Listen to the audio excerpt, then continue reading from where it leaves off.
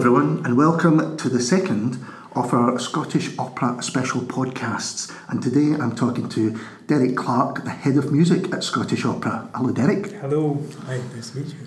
Well, first question, I guess, might be the most difficult one to do, but could you explain your role at Scottish Opera? Yes, the head of music is is responsible for the music department, which consists of the repetiteurs who help the singers learn their music, the chorus master, the librarian who looks after the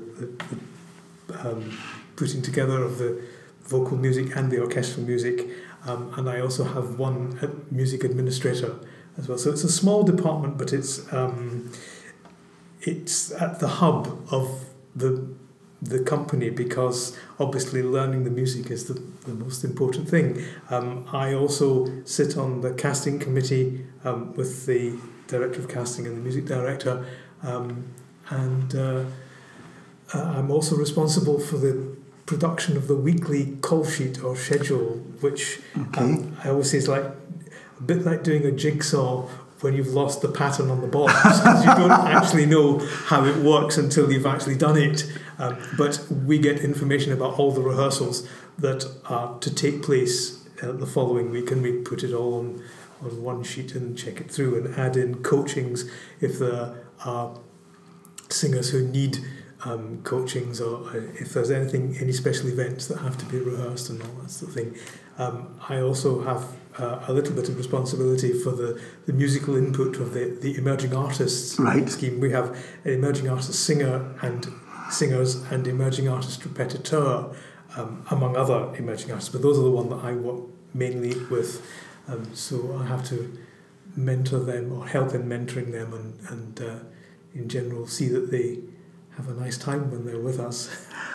Before we move on to what you've just said, the emerging artists, that's something that I have seen in the programmes and been aware of when I've come to the opera. So what exactly does that entail? Who decides that these people are emerging artists? Well, we're very lucky in that we have a number of emerging artists across a lot of disciplines in the company, but we can have as many as we need. And so the idea started with an attempt to try and do something that would bridge the gap between people finishing postgraduate studies and actually coming into the profession. And so we can take a small number of singers, usually 3, sometimes 4, sometimes only 2, depending on what we need, and mentor them for a year or sometimes for 18 months, usually a year, and give them experience of doing various strands of our activity. Some of them may take part in the Opera Highlights programmes. Yeah. Some of them may sing smaller roles with the main company. We devise a programme for each individual singer based on what we can give them in any given season. For instance, a hypothetical example, if we were doing a lot of Wagner or big things, then we might not have so many emerging artists, because there aren't the same opportunities for beginning singers in those pieces. So it depends on our repertoire as to how many singers we take. And we also have an emerging artist repetiteur who becomes a member of our music staff and does the same thing as the main repetiteurs do, maybe slightly more supervised and mentored, but it's a sort of apprenticeship, if you like. That's what the scheme was devised to do, and it seems to be quite successful. You said when you were explaining your role that learning the music is the most important part, and I think that'll be interesting when I speak to different people, how many people say that their role is the most important. Yes. But what's interesting to me is it's clear that something the size of Scottish Opera is a huge collaboration. So where does the head of music and your department kind of fit into that collaboration? We're very much involved in the rehearsal process, because the singers' contracts state that they come knowing their role, unlike actors who sort of learn it as they go along. That's fascinating. Because the music has to be secure before we start the production.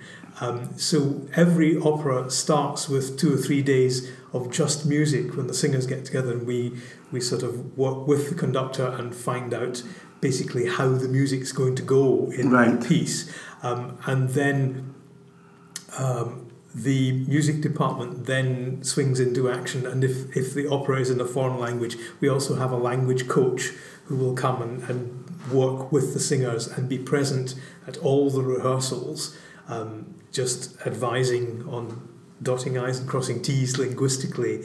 The repetitors will play for the production rehearsals and the music rehearsals what the orchestra will eventually play. The orchestra will rehearse separately and then put together towards the end of the rehearsal process. And then the music staff, their role changes from playing to listening and note-taking, and we would normally sit behind the conductor when we move into the theatre and make a note of things that aren't quite right, so that we can go to the singers and give them notes and make sure that what they're doing is what we rehearsed. So do singers come with a repertoire that they already have, a kind of knowledge of certain parts that they already have? Yes, sometimes that does happen. Singers will come, especially if they've done a role previously with another company, they will come with the experience of that role, and sometimes they are more or less willing to change what they do, because every singer has to find his or her own way through the role that they're doing, and that's something that it's sometimes quite difficult to interfere with. Yes. And so you have to respect what they've already discovered about the role in question, but at the same time, the conductor and more likely the director will have their own views of how the opera is going to go, and so we're sometimes a bit like Piggy in the Middle, and we're trying to sort of broker a way of looking at it that it takes account of what they've already learned about the role, but may be able to shed some new light on it in a way. So it's very interesting. So you're kind of almost not a go-between, but trying to say, well, I appreciate what you are trying to do, but then trying to also bring in what the director. Most singers are very good at adapting what they need to do to the needs of different conductors and different directors, and so it's usually it's a very amicable process. Just occasionally there are sometimes resistances, but then that's what makes life interesting. So how did you come to this role? What's your background before that? It's a good question. I didn't set out to do this. It sort of evolved.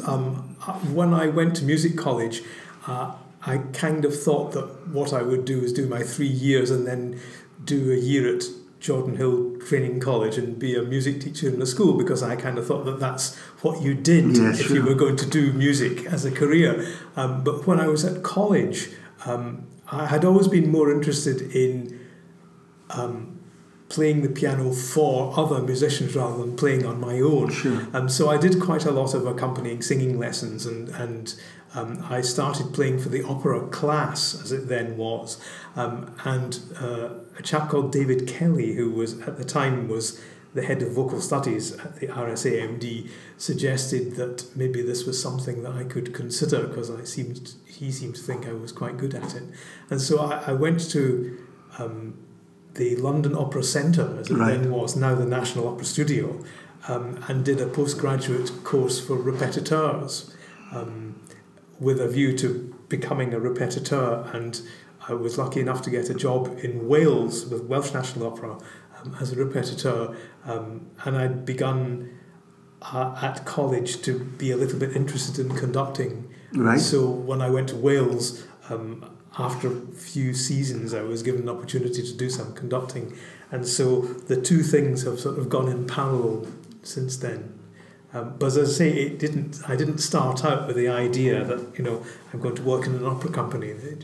So when you went to college originally, what kind of music did you think? Was it just a general grounding that you thought you might have? Yes, I mean, I did a course that doesn't exist now, which was a course designed for people who wanted to be music teachers in school. Okay. So my first study was piano, and I had to do singing as a second study. I mean, I was a hopeless singer, really, but I enjoyed it, and it's been quite useful because it does give you an understanding of how singers work. Yeah. But the job of a music staff member, a repetiteur, or if you're working with singers, anyone who's doing that, it's a fine line, because our job is not to tell the singers how to sing technically. Our job is to advise on the way they might sing, interpretatively, if that's a word, so that we get the most out of the text and the music.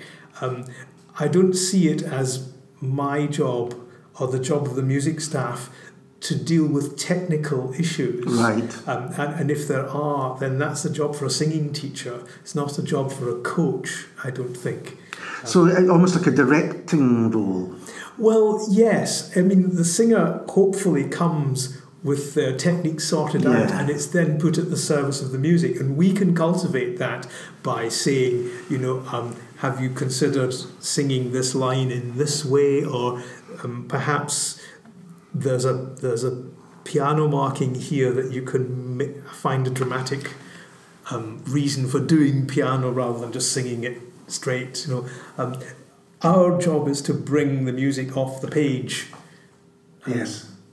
And is that because you can see, the direction of a production as a whole in terms of things like tone, or I can imagine that different classical operas are interpreted in many different ways. Yes, indeed. And I think you have to be open to the particular tone of a production. Yeah. But our basic grounding is what is in the score. Yeah. And I mean, everyone is working towards a realization of that. So our work is to see that the markings in the score are respected and are there in the final thing that the audience sees. So that can involve a lot of work, or it can involve relatively little work, depending on how prepared the singers are and how well they've absorbed what is already there. So, I'm thinking if things are, perhaps there's a little bit of comedy in something, but there's also tragedy, but whose decision is it to go a certain way with? Well, I suppose it's the director's decision in that he will have a view that he wants to take of the piece. It's our job, in consultation with the conductor, to make sure that vision is realised in as close a way to the original, to the given material. And we don't really know what original productions of Mozart operas, for instance, or Handel operas were like. Of course, but we know what the ground rules were, and we know the ground rules for the music. So we try and make sure that they get observed. Well, I guess that brings on to the question about the difference between doing something traditional and the more contemporary, because Scottish opera, I think, strikes a really good balance between you dealing with your well-known pieces and dealing with the more modern as well. What different challenges does that bring? Well, the modern ones have very often musical challenges because they're much more of an unknown quantity. But the good thing is that you can actually get in touch with the composer and ask him what he meant. And it's been really nice over the past few years to work with people like Stuart McRae and James McMillan on their pieces and be able to actually go to them and say, is this what you meant? Not in a critical way, but to make sure that we're doing what they want and that the music is coming out the way they imagine it. Yeah, I think I can see that there's pros and cons to both. Someone can say, well, that's not how I did imagine it, whereas obviously, Mozart's not going to... Yes. See, you've got me all wrong. But if you're dealing with people like Stuart McRae and James McMillan, they have a very clear idea of what they imagine, and they also provide very, very detailed scores, so that really your job as conductor or as someone who's assisting in the production of a contemporary opera, your job is literally to bring it off the page into life, and most of the instructions are already there for you. Yeah.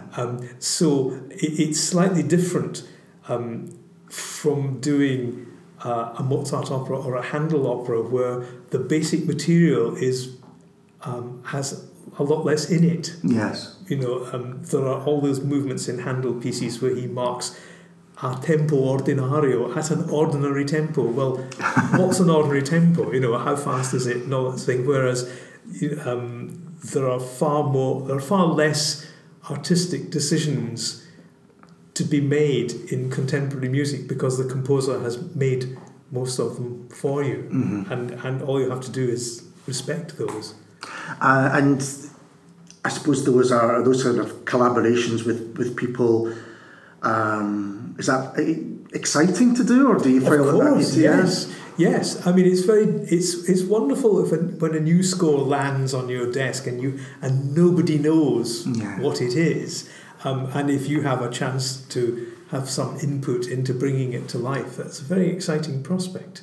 I mean, we've just this season done Anthropocene, the new Stuart McRae piece, and that was great fun. It was very difficult, and yes, there are challenges that are perhaps different from the challenges that you find in Mozart or a Puccini opera, but it's something very rewarding about bringing a new piece into the world. And if Scottish opera doesn't play its part in doing that, then there are very few other organisations in the country that are going to do that. So we need to do that. And what about more contemporary pieces where the conductor or the director isn't involved? The composer is the word I'm looking for. Isn't involved. Something like Philip Glass or something who's still contemporary, but it's not as easy to. Yes. Well, I mean, it's the same principle really applies. I mean, we did Philip Glass's The Trial last season, which I conducted, and I was able to get a little bit of information slightly second-hand through Michael McCarthy, who was the director, who himself had been in touch with Philip Glass. So I got some advice. But again, the things that are in the score are enough to give you the guidelines, and then you have to. There are relatively few places where you think, well, I wonder whether he meant this or this, and then you just have to make a decision that seems the right one for you. And you mentioned at the beginning the role of a librarian. Mm-hmm. So is there, is everything archived in that sense? Scores and notes? Yes. I mean, we have a vast collection of orchestral material for all the major operas. Wherever we can, we buy the orchestral material, and that becomes ours because it can be marked up with the way that our conductors want to do it. Whereas if you're hiring material, you have to rub it all out and send it back, basically. So we try and buy material wherever we can. When we can't, we have very good arrangements with a lot of the major publishers who will reserve a set of materials solely for our use, so that every time we want to do a particular opera, we get the same material back. But the work of a librarian is much more than just stamping out books. Sure. In fact, that's a very small part of it, because he and his team need to prepare all the orchestral material, see that in the string parts all the bowing markings are inserted so that everybody's doing the same bowing and all that sort of thing, and lots of sort of behind the scenes work. So that's quite a large part of the operation. It makes me think, when you're watching the opera, you have often the singers on stage and obviously the orchestra in the orchestra pit.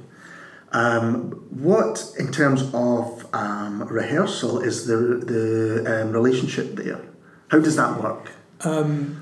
Well, as I said to begin with, the singers rehearse first. Yes. And rehearse with piano. Yeah. For maybe 3 or 4 weeks until the actual blocking, the moves of the staging are worked out and cemented, and then the orchestra will have their own rehearsals, and then we bring the singers and the orchestra together in rehearsals which are called Sitzproben, literally seated rehearsals, and the singers will just stand with music stands at those rehearsals and sing, because very often that's the first time that the singers and the orchestra will meet. Yeah. And then after the Sitzproben, the whole thing moves into the theatre, and we will have a series of rehearsals, generally one for each act of an opera, again just with piano, and at that point we will bring in lighting and costume and all that sort of thing,